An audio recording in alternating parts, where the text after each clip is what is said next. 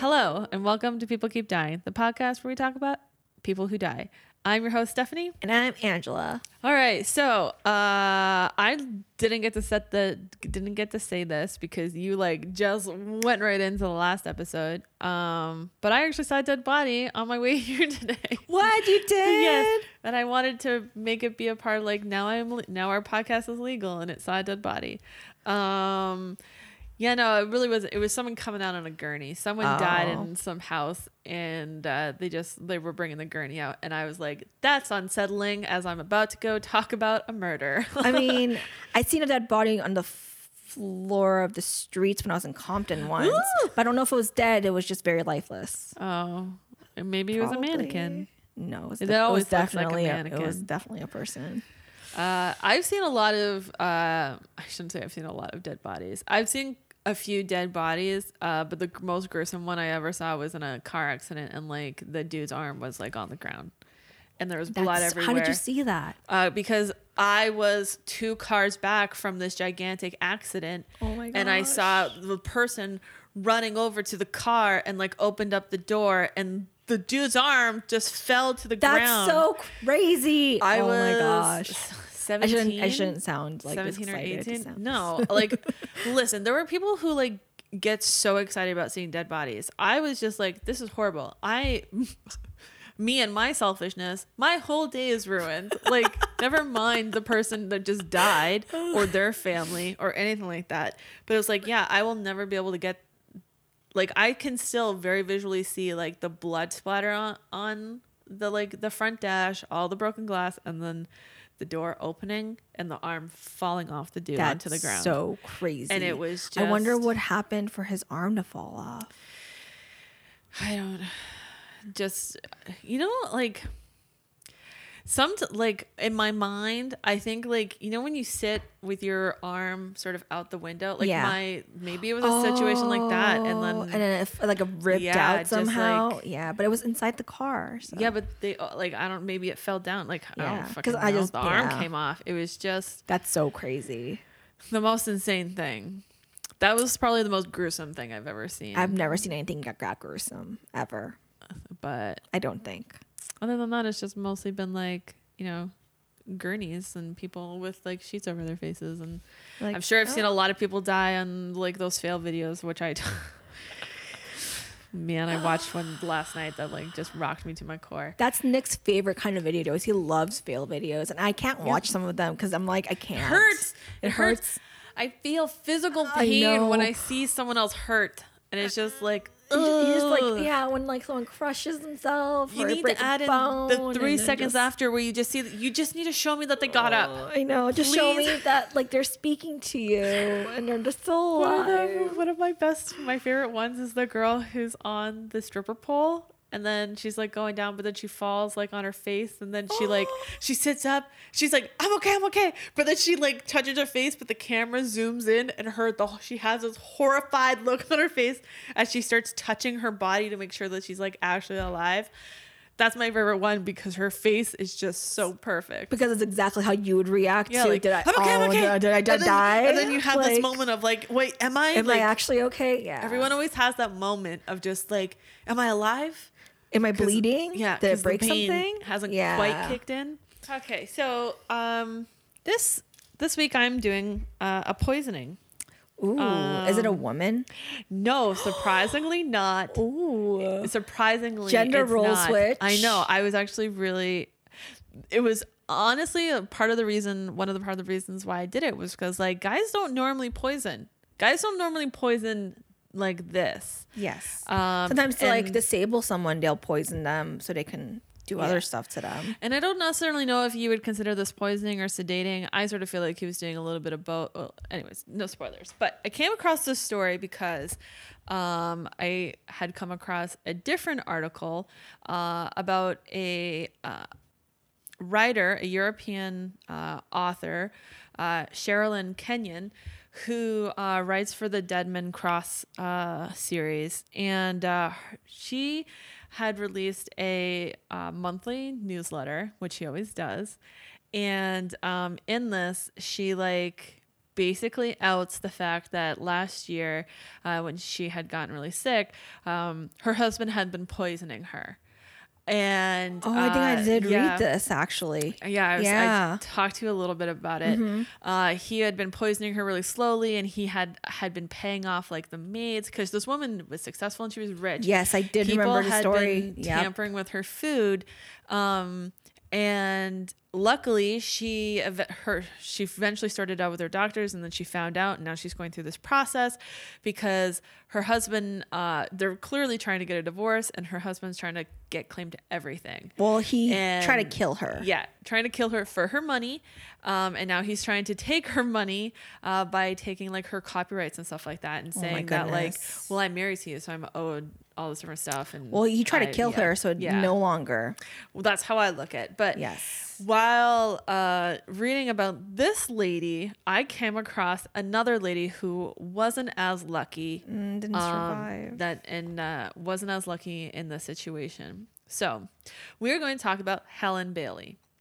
And Helen Bailey was born in Pontland, which is a village in Northumberland, England. And as a young girl, she began writing in her diary regularly, talking about who did what with whom and her experiences in the world. She was a big gossip, sort of? No, she just liked to write about her life. Okay. And it was more like her experience in the world was how she wasn't a part of anything that was like sort of going on. Like how like these people are doing this, and like she basically talked about how she had no part of it, and it was just how she started writing teen angsty stuff. Pretty typical, yeah. She attended Thames Polytechnic, which is now called University of Greenwich, for physiology, with the intention of becoming a forensic scientist. But right before undertaking her postgraduate at a teaching hospital, she changed her career to work in media and began licensing and marketing campaigns for characters like Rugrats and Garfield, as well as Nintendo and other major motion pictures and TV shows. While working as a temporary secretary, she met John Sinfield, who was the head of a licensing rights company, and the two married in 1996. Helen began to write more and eventually would go on to release 5 teenage angst books in the Crazy World of Electra Brown series. Life at the Shadow End, which was released in 2008, Out of My Depths, Swimming Against the Tide, Taking the Plunge, Falling Hook, Line, and Sinker, which I mean, those are all titles of like, I can just picture the covers. They're like rom-com-y. Yeah. I love rom-com novels, by the way. Like I love them, so I get it. Great. In 2010, she was nominated for the Queen of Teen Award by the Book People, and she also wrote books for younger children, doing like some storybooks, and all in all, she had 22 short stories, picture books, and young adult fictions published. So she was very successful. Things were looking very good for her. However, in February of 2011, while vacationing in Barbados, her husband drowned while swimming, and Helen was devastated. No, that's so sad. Yes. They had been together for over 22 years, Oh my goodness. and she went through a very rough grieving period after his death. I don't blame her. That's so fucking depressing. And just like completely caught off guard. Like they were on vacation. I couldn't imagine like losing my partner now. And I know you always talk about like what you do if you lose Nick. I would go fucking but it's bananas like, crazy. Add another 15 years of you guys together, and even like, more bananas crazy. Just more. It's like so heartbreaking. So she had a really rough time afterwards. She began writing on her blog about her grief and her journey through it, which was described as a painful and companionable account of coming to terms with life without her husband. Eventually, she would turn this into her first adult novel called When Bad Things Happen in Good Bikinis, which... Oh my gosh. I love that she took a little humor in there, but oh my goodness. That book was released in 2015. So the book was released 4 years later, because I was like, she wrote a book all of this stuff happened within a year after her husband dying. This is really weird, but no. The book was released in 2015. However, in that book, she starts talking about the budding romance that she started with a widower named Ian Stewart that she had begun seeing in October of 2011, which was 8 months after her husband passed. I mean, some people grieve differently. Yes, some people grieve differently. I was very like, that seems really quick. However, Ian Stewart apparently was love bombing this girl. So we're going to go to... And sometimes you just want to get over your Yeah. grief and move the fuck on. Sometimes with your grief, you need to have a companion. Like, she had a companion for 22 years. She probably didn't know how to be on her own. So no judgment on Helen Bailey. No. So Ian Stewart was a 57-year-old software engineer who studied at Cambridge. When his wife suddenly died, he quickly moved on after meeting Helen online in a Facebook bereavement group. Attracted by her mass amounts of wealth, he started love bombing her, which is a reference that everybody just kept saying. Love bombing. He love bombing her, and I was like, what Like the hell doing does that everything, mean? like, doing all the big gestures. It's basically an attempt to influence a person by demonstrating that like large amounts of attention and affection onto someone. I feel like if you have a giant amount of wealth, you should always be you should be wary regardless. But if you have money, it's also an extra thing. She was grieving. She was missing her husband, and here was this person who was showering her and loving on her, and he was probably real good. He probably was at being manipulative. You watch enough of those movies and stuff, you learn a lot from them. So he goes after the grieving and lonely Helen and quickly moves into her home with his 2 grown-ass sons, who are Jamie, who's 24 years old, and Oliver, who's 21 years old, which is just red fucking flags all over the place for me. Before long, Ian had convinced Helen to make him her beneficiary for her $3.3 million fortune. No. Which in today's money, which I mean, it's only been a couple years, but is worth nearly $4 million US. No. If someone's automatically, it hasn't even been a year. I'm not even on Nick's life insurance policy. I told him that because he's gonna die after me. Then I'm the beneficiary. I told Nick he's gonna die after me, so it doesn't matter. Oh my gosh! You have to have at least a little bit of prudent planning. He got it before he got it right when we got together. So he obviously has like his mom and stuff, his dad, I think, on there. But you guys are married now, so it would go to you anyways. We just never changed it. Regardless, I wasn't really worried about it. Yeah, no one in his family. Everyone in his family is very sweet, anyways. They're not. I'm 100% sure. No, they wouldn't leave you with nothing. But either way, I plan on dying with him, so it's fine. Yeah.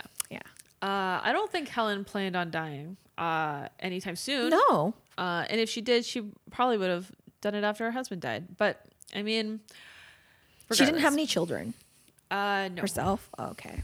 So on April 11th in 2016, Ian Stewart calls the police and tells them that his fiancée Helen has gone missing. He tells them that she had left earlier on that day to take their dog Boris for a walk and never returned. However, he also stated later that a note had been left behind saying that she was going to go stay at her holiday home in Broadstairs. Couldn't he just have been just happy the fact that he had a sugar mama who's taking care of him? Like, I don't understand why he had to do all. I don't know, because he wanted her money, but and he still had access to it. If you kill her, like if you leave her alive, she will keep working and keep producing more money, and then you guys can both live a very wealthy and happy. She'll think that you're not a terrible person, but that's not what he wanted. He just wanted the money. That's so fucking disgusting. Yeah, but it's. So he says that she ran off to the holiday home, that she had left a letter saying that she was going off to the holiday home, but it is later established that she had never been there. And Helen's family would later go on to describe her disappearance as out of character because it really wasn't anything that she would do. And the police also found it perplexing. Unfortunately, Helen wasn't able to be located and the trail goes cold. 3 months later, the police are still frantically trying to find this woman, and they eventually decide to go back to the house and do an extensive search for anything that would be helpful. And that's when they find a hidden hatch to the cesspit in her garage in her home, which is, oh my God, a sewage container. Oh, okay. So what are those called? They only refer to them as cesspits. Oh, septic tanks. Okay.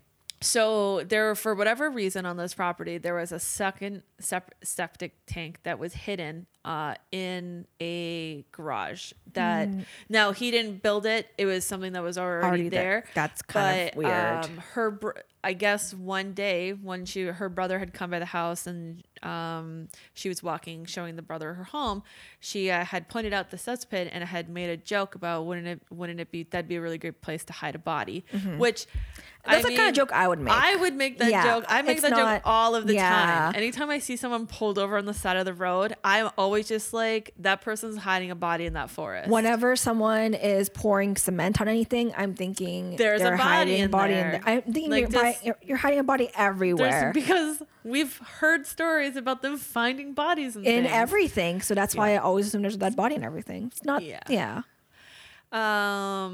So they find a hidden hatch to a cesspit in their garage in her home, and when they lift the lid, they see an arm sticking out of the human excrement and muck. Ian Stewart is then arrested on the spot and brought into custody. A few days later, the police confirmed that the bodies in the septic tanks were Helen and her dog Boris, and that Ian was charged on July 16th with the murder and perverting the course of justice and preventing a lawful burial. So why did he have to kill the dog? Because apparently it was to make his story more reliable. She never went anywhere with her dog. Okay. And so if she was going to go missing, the dog has to also go missing. But then, it was basically to track his story. I was hoping that all the wealth would go to the dog, but I guess it won't happen anymore. No, but her dog was basically her baby. Yeah, that's what I was thinking. I was like, all of her wealth should go to her dog. Yeah.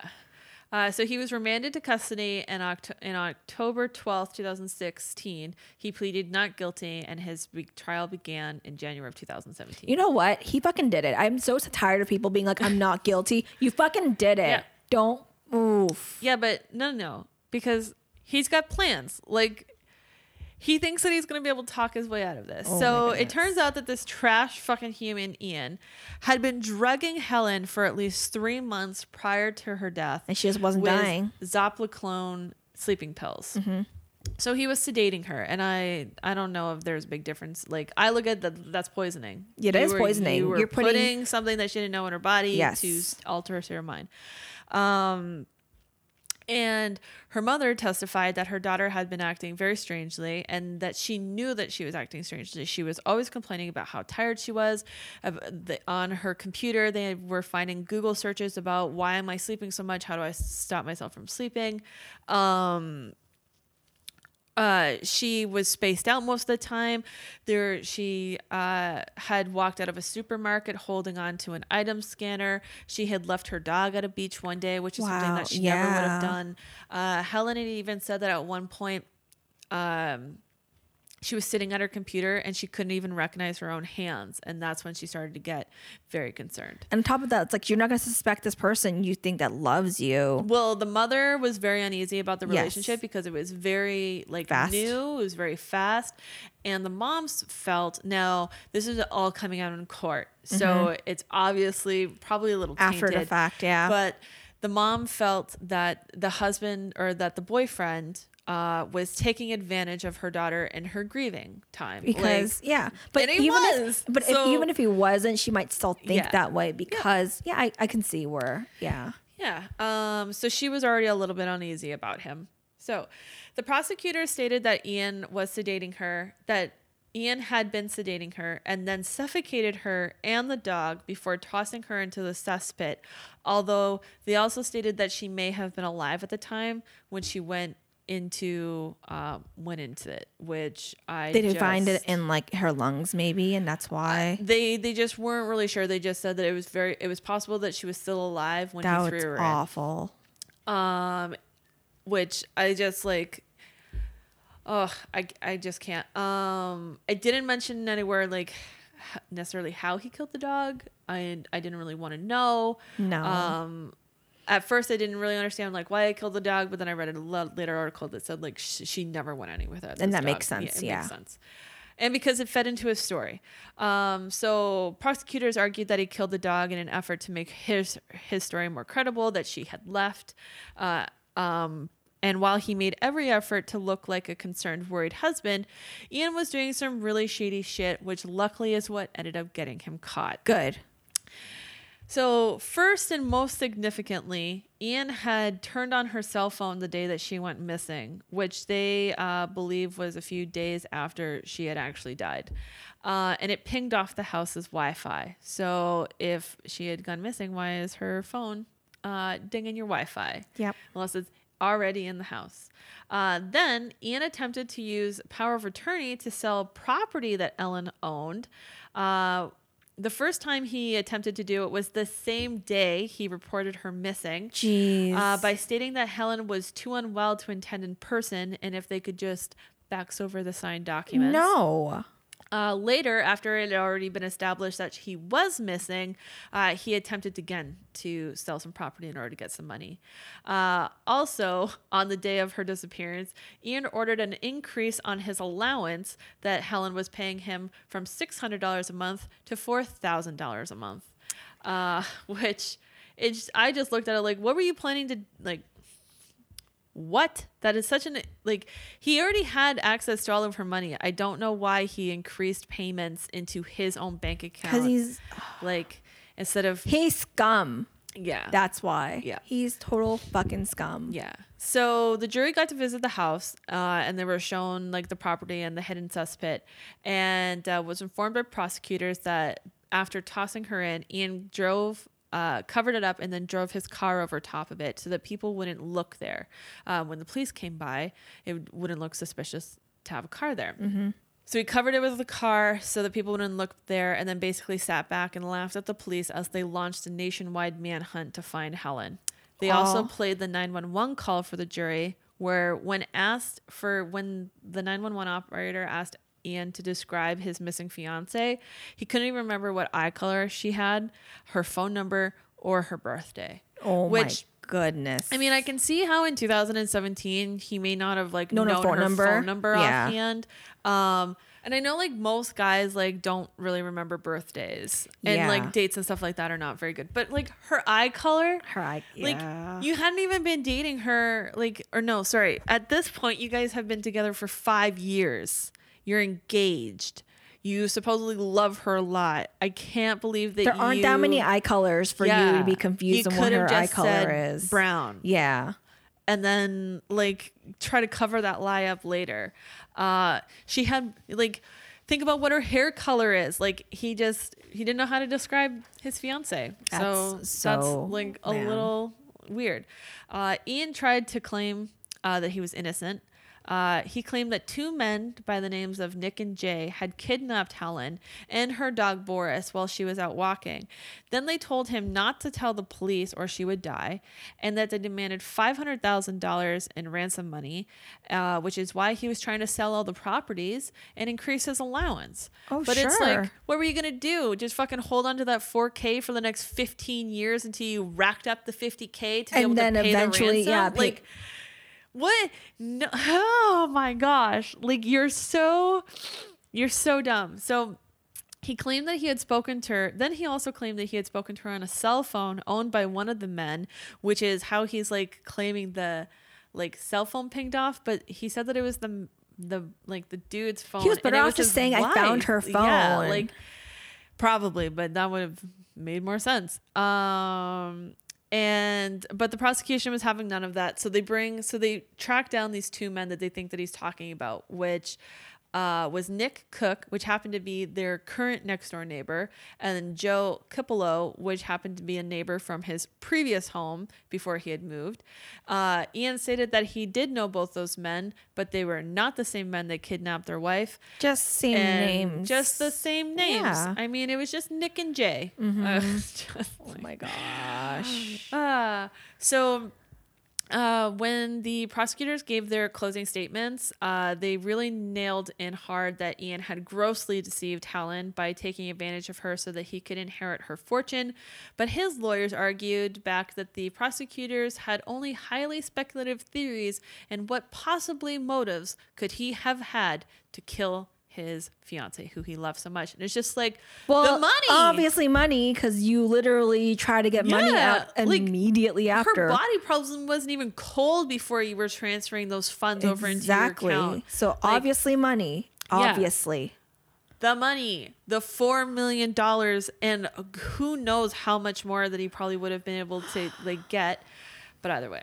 So on February 22nd, 2017, the jury found Ian Stewart guilty on Helen Bailey's murder and was sentenced to life imprisonment with a minimum term of 34 years, meaning that he'll be 90 years old by the time he's even eligible for parole. Good.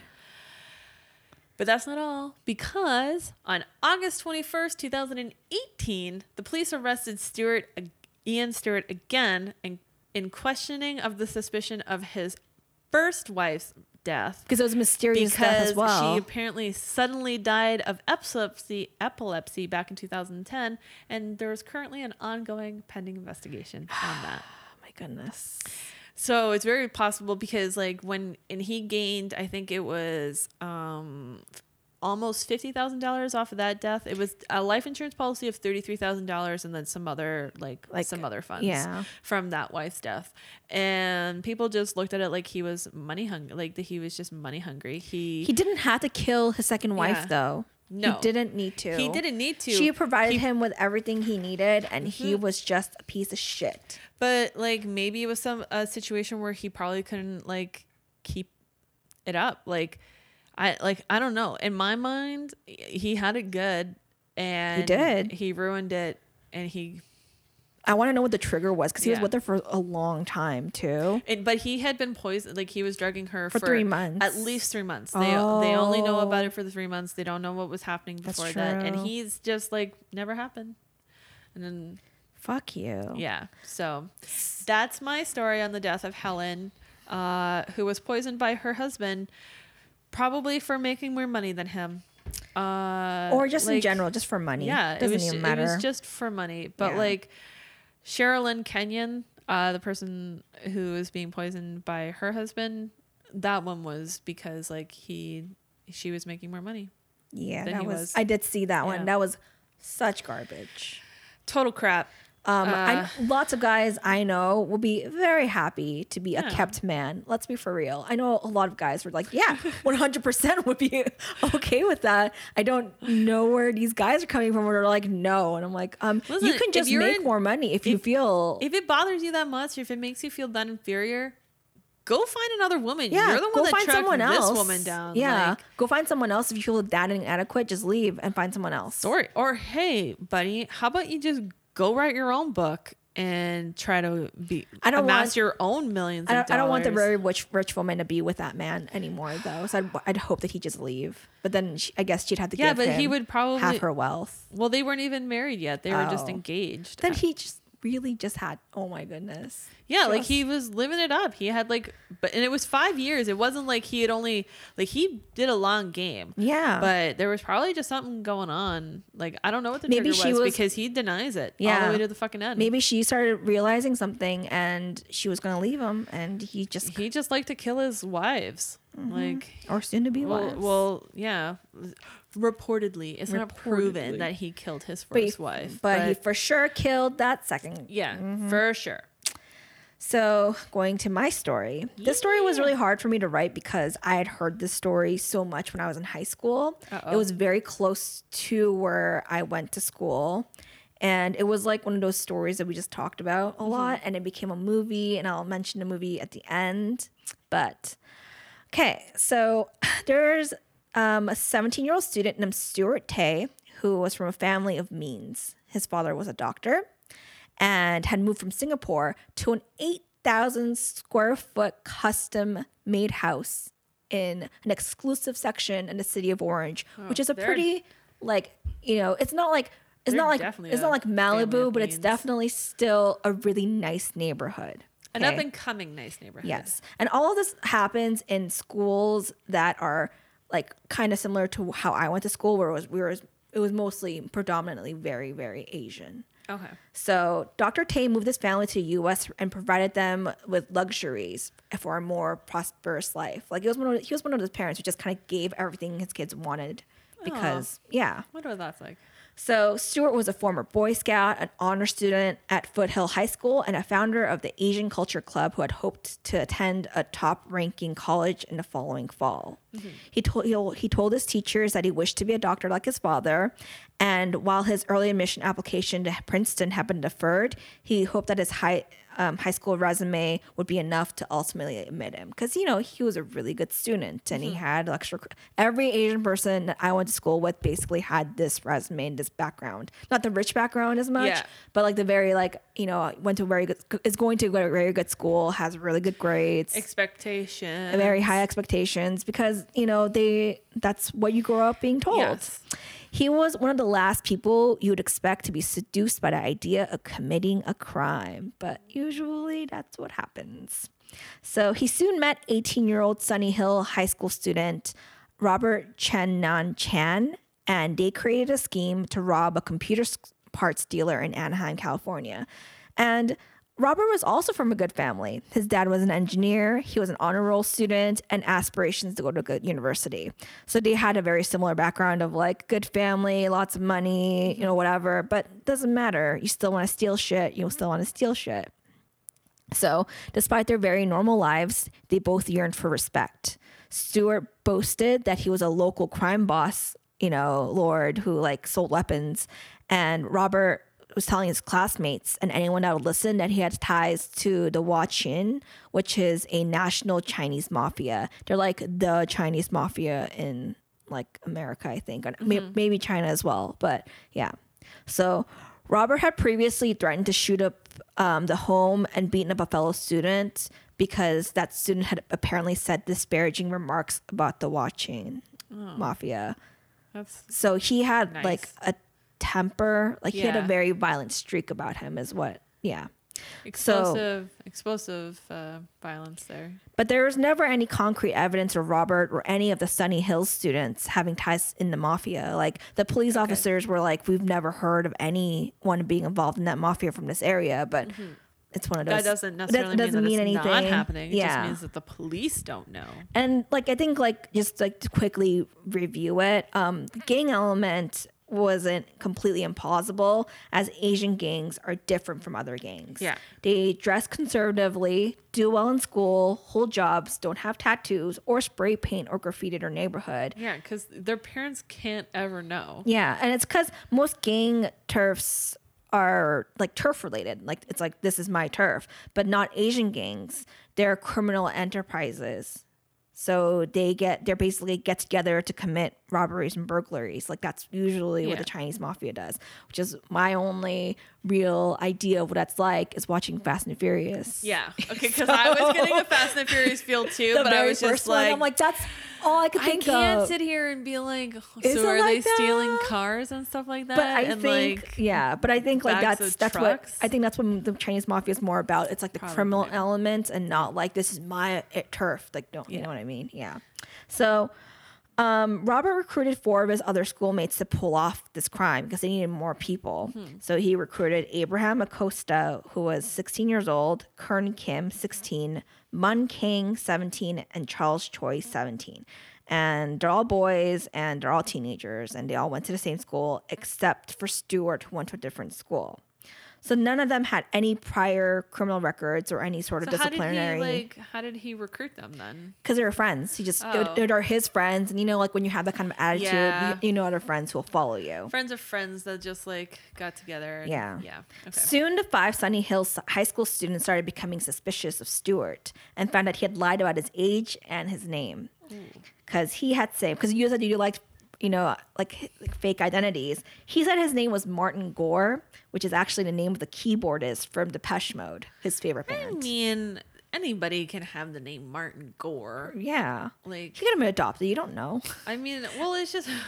And on top of that, he went to a different, like, high school. So they kind of knew each other, but like, so at that point he became, it was like, you're going to go based off of what that person said their name is. And that's it. And you don't question it. Same with the neighbors on my story. But then they became afraid that Stewart turned him in, and because Stewart knew all of their real names, but they figured out that he had been lying. And so they're like, well, shit. So they hatched a plan. And you know what that plan usually leads to, because this is the right podcast for someone dying. Someone's gonna die. There's always a plan to kill someone. Why are we always having people that plan shit out? Well, it's not murder unless you plan it. So on New Year's Eve on 1992, Woo, New Year's Eve. Stewart told his parents that he had some errands to run and left in his Christmas present a cherry red Nissan 300ZX, which is a rather nice sports car. Yeah. Like, this is Merry Christmas. really Here's pushing a the car. fact that he comes from a very well-off family. Oh, You know, yeah. he doesn't need... They have the means. There's no reason that he has to go steal things. No, it's It's like, compulsion. It's a compulsion, and it's what's the word? Oh my gosh. It's like acting out. Yeah. It's like it's how he's gonna act out, because like He's been such a good student he and can't he's act model out in in every any other other way. way. So this is his way. but this is allowed, and it's like it's his version of acting out, because like in a lot of cases they don't need the money, and it's not about the money. No, it's not. It's just about doing something bad. Yeah. And so the errand that he Just said feel he was alive. going to go do was to meet the Sunny Hills students. And that's how I'm going to describe them, because the rest of them are all Sunny Hills students except for Stuart Tay. Okay. And they were meeting at the Buena Park residence of Abraham Acosta,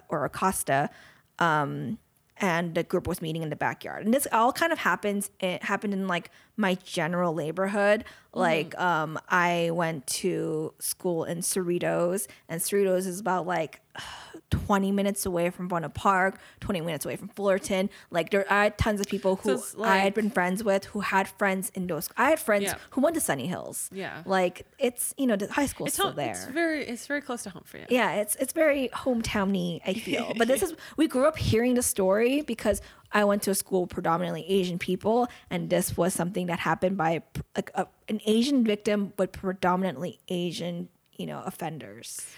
Oh. See that? So that's what, and also like ideal kids. Yeah. So while Stewart was looking into a metal box that was supposedly contained a gun, Robert and Abraham struck Stewart in the head with a baseball bat and sledgehammer. And they're doing this because They were he lied about his name. Yep, that was it. Because they were afraid that he had been lying about his okay. name because he was Yeah. going to turn them in. Or yeah, so they were afraid that he was a snitch, or he was an Yeah. undercover cop, or Maybe not undercover cop, but just in general. Sorry, I was Why did you lie? Kind of thing. Hollywood brain Yeah. and all. So the boys hit him for about 20 minutes while he gosh. begged for his life. Oh my gosh, 20 minutes is such a long time. It is. Like, if you were to say they hit him for 2 minutes, I'd be while he begged for his life, I'd be like 20 that's- minutes of hearing someone, like it's an entire TV show, basically. Like watching an episode of Bob's Burgers, but in that entire episode of Bob's Burgers is someone yelling and saying, please stop killing me. And it's someone hitting someone else for 20 minutes. Yes. Like, I mean, maybe it was There's spaced two of out, them, and but they were still. Yeah, maybe it was spaced out, and they were like doing it and like, who are you? What's your real name? And they were like interrogating him, maybe. Like, I don't know. So Kern acted as a lookout while Munn and Charles were in another room. And they could hear Stewart screaming, what did I do to you? Because he didn't know. Yeah. And so, due to the fear of being turned in by Stewart for a robbery that had not happened yet, because robbery, hasn't happened. Because they fucking jumped him before they even got the shit. Yep, they planned to kill Stewart to be rid of the problem before the problem happened. Okay, so they already were planning to To kill kill Stewart. him because they found out he lied about his name. So they didn't go What? Okay. along with the plan for robbing the computer's parts store yet. So they decided to kill him first before doing anything else to get rid of any evidence. And it's the day of the robbery? No. Oh, okay, sorry. They were meeting to plan. I thought they were meeting to get ready to go do the robbery. They didn't specify Yeah. that, but I think they were just planning it. Okay. So the Sunny Hills students made preparations before the murder, which is that's how you know it's super premeditated, because they had dug a grave the day before. They dug up the grave in the backyard. Yeah, that's Abraham's not good. house. That's not a good sign. They also purchased in the back of his house. in the backyard of his house is where the grave oh my was. god, that's They also purchased gloves to leave no fingerprints and rehearsed the murder to make sure things would go smoothly. these are not good kids. No, but Stewart did not Who die was the immediately. leader? Who was the leader of these ones? Was it? It was Robert, for Robert? sure. That's what they're going to start pointing out in the end. Okay, sorry. So Stewart did not die immediately from the head trauma. So the other students and some people say just Robert forced Stewart to drink rubbing alcohol and then taped his mouth shut. No. He died from asphyxiation on vomit and was buried in the backyard in a pre-dug grave. So Abraham took the $100 that was in Stuart's wallet because now you need to figure out what to do with everything.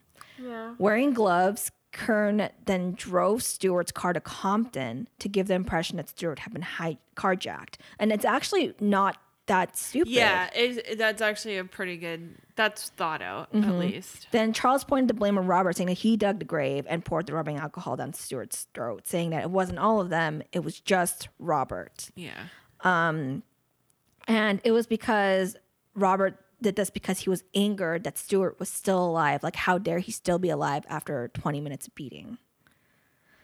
So sorry, I'm not dying fast enough for you. So by 9 p.m. that night, because he's Asian and my parents also freaked out around that time, Stuart's parents became worried and started basically beeping him and calling all of his friends looking for him because they're like, where the fuck is Stuart? Yeah.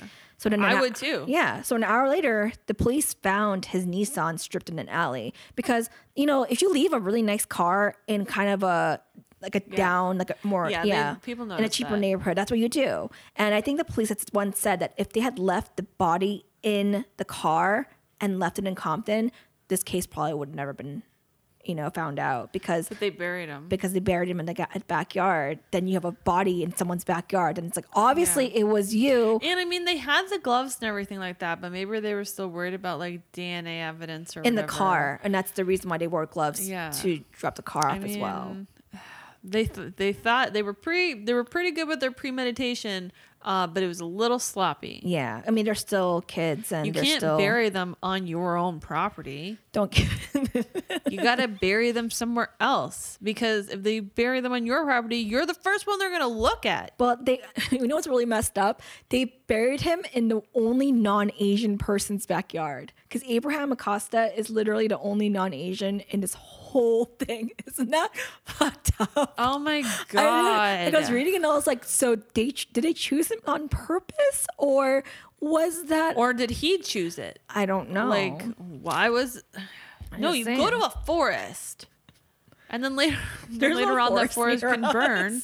There's no trees there. What are you talking about? Oh, I don't know. I've never been down there. There's not a lot of greenery, but you can't really go to a park. There's actually not that many trees. We brought off with dropping it off on a highway. Really? I mean, I don't know. I've never been there, so I don't. It's like where I'm used to like this, where there's like a forest. There's like sort of a foresty area in one of the parks, but it's not it's not like this. There's no like crazy trail kind of things. I mean, it's a good thing that they buried the body in the backyard because they were able to get it. Yes, but yes. It's unfortunate that if they had just left the body out in the open, they probably would have gotten away with it. Wouldn't have gotten caught. Yeah, they probably would have gotten away. And that's what the police officer actually said during one of the interviews. Listen, police officers, that's not something that you should be admitting to. Like, that's really sad. So by this time, the Sunny Hill students had split up. Abraham and Munn saying that they went to parties later that night. Did they actually go to parties? Yeah, they just split up and they left because New Year's Eve. So. Oh yeah, right. Sorry, New Year's. So the Tays hired a private investigator to figure out what happened to their son because they have money and obviously they really fucking care. And because they're son. Rich. Yeah, they're rich enough to actually hire someone, so they obviously would. No, would they have? No, because the car got stripped. No, because I would have. Why didn't they just do it where like the son ran off? Like that would have been a. These are kids. Oh, right. Yeah, that's right. They're like 16, 17. Yeah, but 16-year-olds run off all the time. He could have like sold everything from that car. Also pre-internet too. Yeah, right? Yeah. Plus, I mean, he was rich. He probably wasn't unhappy. So it took police 3 days to track down the suspects and arrest them. But they didn't actually figure it out from the body dumping. They actually figured it out because teenagers are teenagers and they fucking talk. Yep. So one of the key facts that made this murder so difficult from others was the fact that so many students had known about what was happening before the murder happened and had done nothing about it. But it makes sense because someone saying, I'm going to murder that guy in high school, You don't believe him. But it's also like, you know that there's always that one person that's like, you never want to be that one person, but maybe you should be the one person that just goes and tells someone. Yeah. Because they could be serious. But snitches get stitches. And on top of that, Robert had beaten up and threatened to shoot up that one guy's house for saying one wrong thing. So it's like, fear is a really big factor, I think, too. Yeah. And then one of the police officers and students said, we talked to so many kids who said, I know a friend who knows a friend who knows what happened, kind of thing. Gossip that's high school related. Hearsay. He said, she said. So one student, Greg Temesvari, who was friends with everyone involved, said he heard Robert ask Kern if he would dispose of a body and heard Robert talk to Abraham about killing someone. Okay. Lee Roberts, the PI, initially theorized that Robert attacked Stewart due to issues over a girl who refused to date Robert, but it wasn't true. It's just a theory. That was, I mean, you're looking for theories and you're looking for like motives and stuff like that. You always throw a girl in there. It's always a girl. Yeah. Lee was the one who tracked down and interviewed Greg, like figured out like Greg might know something and passed the necessary information to the police officers. So the PI really did help this investigation because police officers, I get it. They're very, they have other stuff to do. They have a lot of other stuff to do, whereas a PI would be able to focus just on your case. And they probably, PIs can go about it in a different They don't have to do way. anything legally as much because police officers are supposed to do more stay legal by the book. things. Because they get in way more trouble for it and you get personally accountable. Yeah, because it can come back and bite your investigation in the ass if a cop is has some misconduct and anything like that, and you're not going to risk your case. And on top of that, you risk every other case you've ever done if you ever get caught doing anything else. Exactly. So after the police interviewed Greg, the whole case became clear. The true story started to unfold. Okay. Greg said in an interview to the Tribune, "I figured out who killed him. I knew everything that was going on." He said he didn't tell anyone because look what happened to Stewart. He got killed, and that was just for lying about his name. Ooh, that's on the nose of why he wouldn't come forward and say anything, because it's like, well, he just literally murdered someone. Because you're dealing with the mafia. Well, you're dealing potentially with the Chinese mafia, but also a very unstable individual who just killed someone. Yes. So I see what he's saying right there. You're gonna sit down and you're not gonna say anything, and you're gonna hope that you don't ever have your friends dig your grave. Mm-hmm. Like, he also said it wasn't that unusual for boys who are already wealthy to be planning a robbery because you can never have too much money. Oh, true.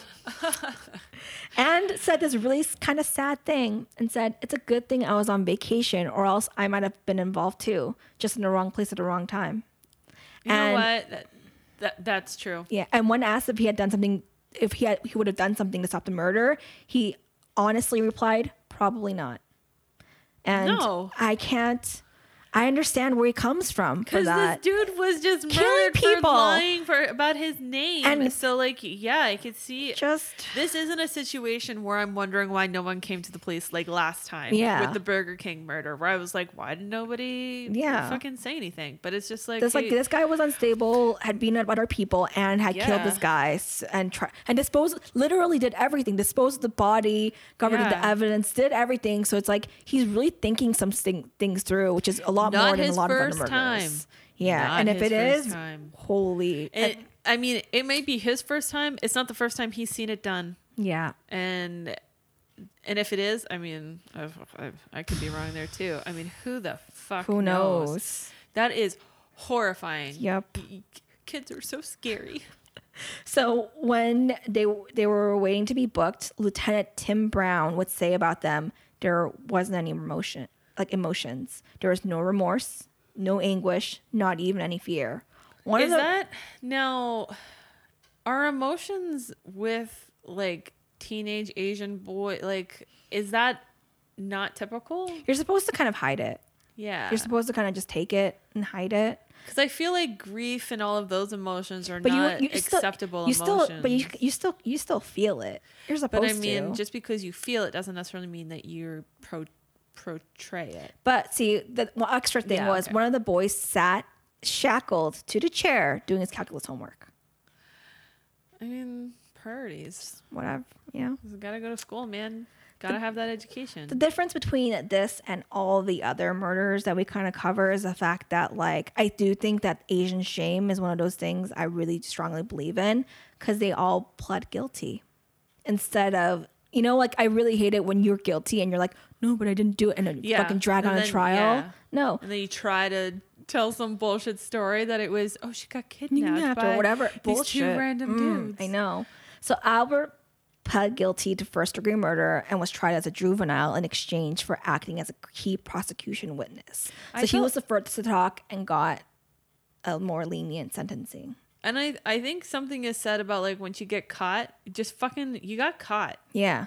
Like, you're going to serve your time. If you can do a crime and not get caught, I mean, kudos. Fuck you for doing the crime. But, like, but when you get caught, own up. Yeah, like, just own up to it. Caught. Yeah. Like, that's it. Stop lying after You're done that. now. But, I mean, it's because so many people can get free even if you lie. Yeah, but I mean, I bet you these fucking kids probably could have gotten free too. But they were like, you know what? No. And their parents were probably were probably like, no. You can either You've go already slandered to jail this, or you can die in this house. Yeah. And you know what? I don't disagree with that parenting. So yeah, I can't even say anything about it. Like, they were probably far more scared of their parents than they were these police officers, because they were like, you brought shit. Like, yeah, no, like, you really just brought a ton of shame and shit into this family. Yeah, you dishonored your family, and that is I'm learning that is a big deal. It's a big deal. So Munn also pled guilty. Kern and Abraham were convicted of first-degree murder. Abraham being convicted of ambushing Albert, while Kern was acquitted of that charge because he didn't ambush him. Mm-hmm. Abraham was the only non-Asian member of the group and was described as slow and kind of weird by his classmates, which is what they try to use as, you know, his defense. While his public defender said that her client was slow, another source said that he's not nearly as stupid as they're making him out to be. No. So he was probably like a normal kid. Yeah, he's probably slower comparatively to the computer genius Asians. Yeah, but I mean, or maybe he just played it up more because he thought maybe he can get away with it and maybe get sent with a much smaller sentencing, which I would also do, I guess, if I knew something bad was going to happen. I guess it depends on how they're defining slow. You know what I mean? Like, oh.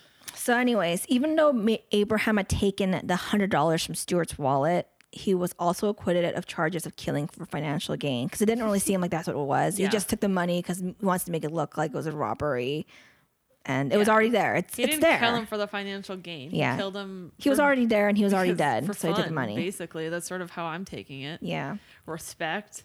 So Abraham was sent to a California Youth Authority facility.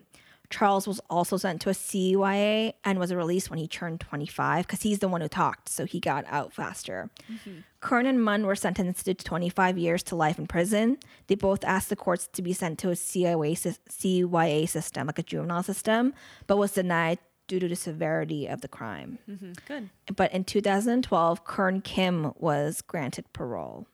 And his parole was due to the fact that he had no previous criminal record, had not been involved in gangs, drugs, or alcohol, and furthered his education while in prison, and also caused no trouble while he was in prison. So, you know, I think that they decided at that point maybe he had enough remorse about what he happened. Like, your brain does develop a lot from the time you were 16. Was he one of the ones that attacked it? He's the one, he was the lookout guy, and he's the one who dropped off the car. Yeah. I mean, he was still involved in it. He was involved. However, he never killed anybody. Yeah. And it was probably a situation of do it or be killed. Yeah. And if they honestly really believed that Robert was had ties to the mafia, there is a real and present fear there too. Mm-hmm. So, you know, he's free now, but, you know, I get it. He lives his life now. So during the person that seemed to be the ringleader, they all pointed a finger to was Robert. Yeah. That's the person. You choose one person.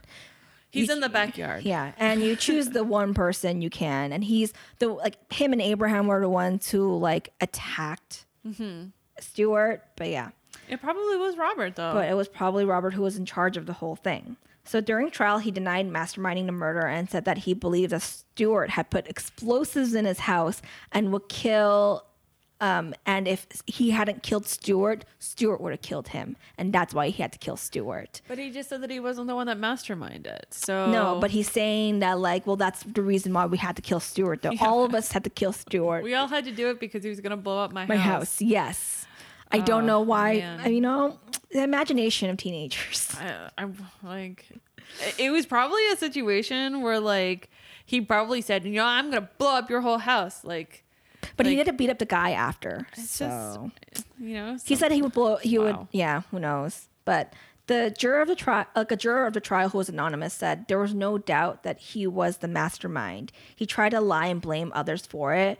But if there was no Robert Chan, Stewart Tay would still be alive today. On May 3rd, 1994, Robert Chan was convicted of first-degree murder. The jury took less than 3 hours to reach the verdict. And it was because he came out and said he did it. That's really what it was. I mean, yeah. He said, He did it. A He did juror it. said, I was surprised at how fast the verdict took, but there really wasn't nothing to decide. He'd gone on the witness stand and said he did it, and he knew what he was doing. It's like the prosecutor said, he convicted himself. But I'm like, you know what? I appreciate that fact. Yeah, no, I you really didn't drag do. on the situation. You admitted to your fault, and you're going to take. Why did it take 3 hours for the fucking jury to come back? Who knows? Like, I you think should- I think it's like trying to figure out what his what he should get for doing it. Probably. Suggestions, and I think that's the only thing. Did they do that? I thought the judge I think the does that. jury suggests what they should And there's do. probably more than and one then- murder. Yeah. Or more than one charge and stuff like that. So Yeah. they probably have to vote on each individual one and everything. So Robert was sentenced to life in prison without parole. Good. In 1995, Alfred and Linda Tay, which are Stewart's parents, were awarded by the courts over $1 million from 4 of the killers and $100,000 from a 5th killer. They didn't say who the killers and which ones they got, but they basically got $1.1 million from the whole thing.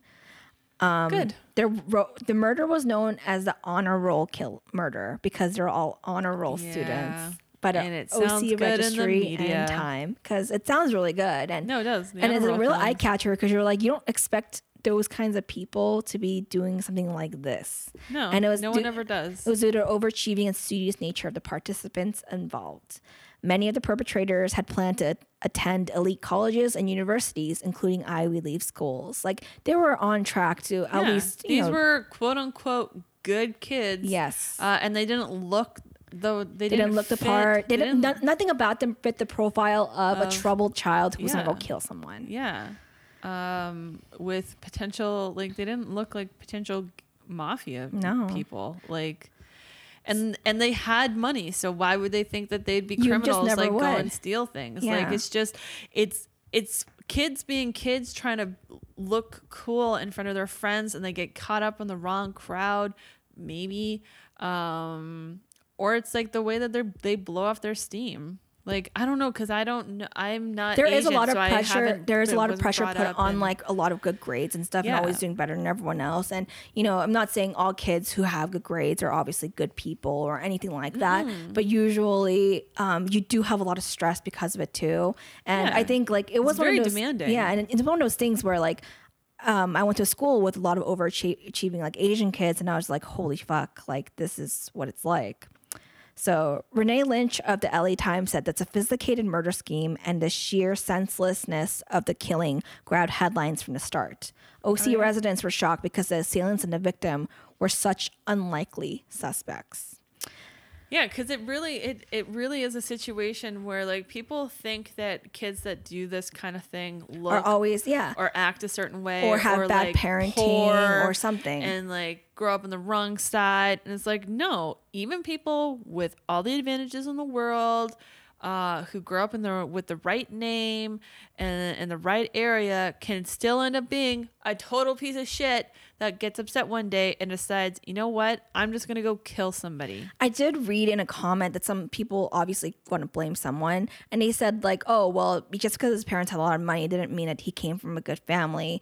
You know, he just Like Nobody they probably does. just bought him everything he wanted, but they weren't really there. And I'm like, it doesn't matter. Every family has their own shit, and that doesn't excuse nothing that anyone's they behavior. did. Like they're in my opinion, they were still good parents. They cared. They figured out their kid was missing very quickly, and you know, it was a very unfortunate situation is really what it was. But I remember this because obviously this happened in 1992 when I was too young to remember this murder. And we had to move to that area until I was in high school. Until 1990. I think around the same time I moved there, but I was really young. But in 2002, when I was in high school, Justin Lin, who did the third, fourth, and fifth Fast and the Furious movies, directed a movie called Better Luck Tomorrow, starring Sung Kang and John Cho, and it was very loosely based on this murder. And that's when this movie came out, everyone in my school talked about it because first of all, we never see any movies with like people who are Asian, the entire cast, and secondly, of them doing something bad. That's like we're always, you know what I mean? We're always typecast as like the good kids. So to see like I guess like this and then also find out it was a real murder that it was loosely based on. Obviously there was like different things happening in that one in the movie instead, but creative allegiance. And it was he even said it was very loosely based on it. He was reading the headlines, he followed the story, and then he decided to direct a movie about the story a little bit. But I thought it was just super interesting because like it was one of those stories that I remember as a kid because everyone talked about it in school. It's just like, it's shocking. It's something that's going to send waves, like shock waves through everything because like all the other parents are going to be like, were you involved? Yeah. Like everybody then has to like reevaluate their child. Because all of them were like, they know about their child. Yeah. It's like not only were they having good grades, they're also like community leaders. They were like YMCA counselors. They were like doing a ton of other stuff. So you just never expect these kinds of kids to be doing that because you assume they're to be too busy. I hate people in London sometimes. Oh man. Sorry to everybody that has to listen to that fucking car horn that's like not stopping. I guess why is it not stopping? Oh, there it goes. I literally thought at some point like maybe they fell asleep on the. I don't know. I was starting to think maybe there was a car accident. Maybe I should not be bitchy about it. Stop ruining my podcast. You can hear it when we heard car accidents here. You always hear it, and then we run out. Just look at it in the balcony. It's for assholes. Everybody wants to see a car crash. Yeah. But an interesting artifact was the fact that the movie Better Luck Tomorrow was only greenlit because of the backing of MC Hammer. Interesting. Why? Because apparently Justin Lin couldn't get the funding for the movie. Yeah, but why MC Hammer? He seemed interested. Like he had given MC Hammer the script, had read it. He was like, "Oh, that sounds cool," and he was literally like, "I might as well ask." And sometimes you might as well ask. And then always ask. And then he started off his career, and then he did all those Fast and the Furious movies, and now he's doing a ton of other great stuff. So good for him. Great for him. No, I liked him. The movie was good though. I remember I watched it when I was in high school, and it was really good. I've never seen it. Yeah, but it's But it probably didn't make its way to. No, it didn't make it to mainstream movie theaters, and I doubt it. So thank you for listening. Hopefully you're still alive next week to listen to our podcast and you're not bored with us or mad at us for something. Like and review us and rate us. Please rate us and review us. I'd really appreciate it. And you can listen to us on a lot of things like iTunes, Google. Yeah, well, I mean, if they're already listening to us, they already know they're already listening to us, Angela. If they're listening to us and rate us as well because we really appreciate it. Yes. And we'll see you guys next week. Bye.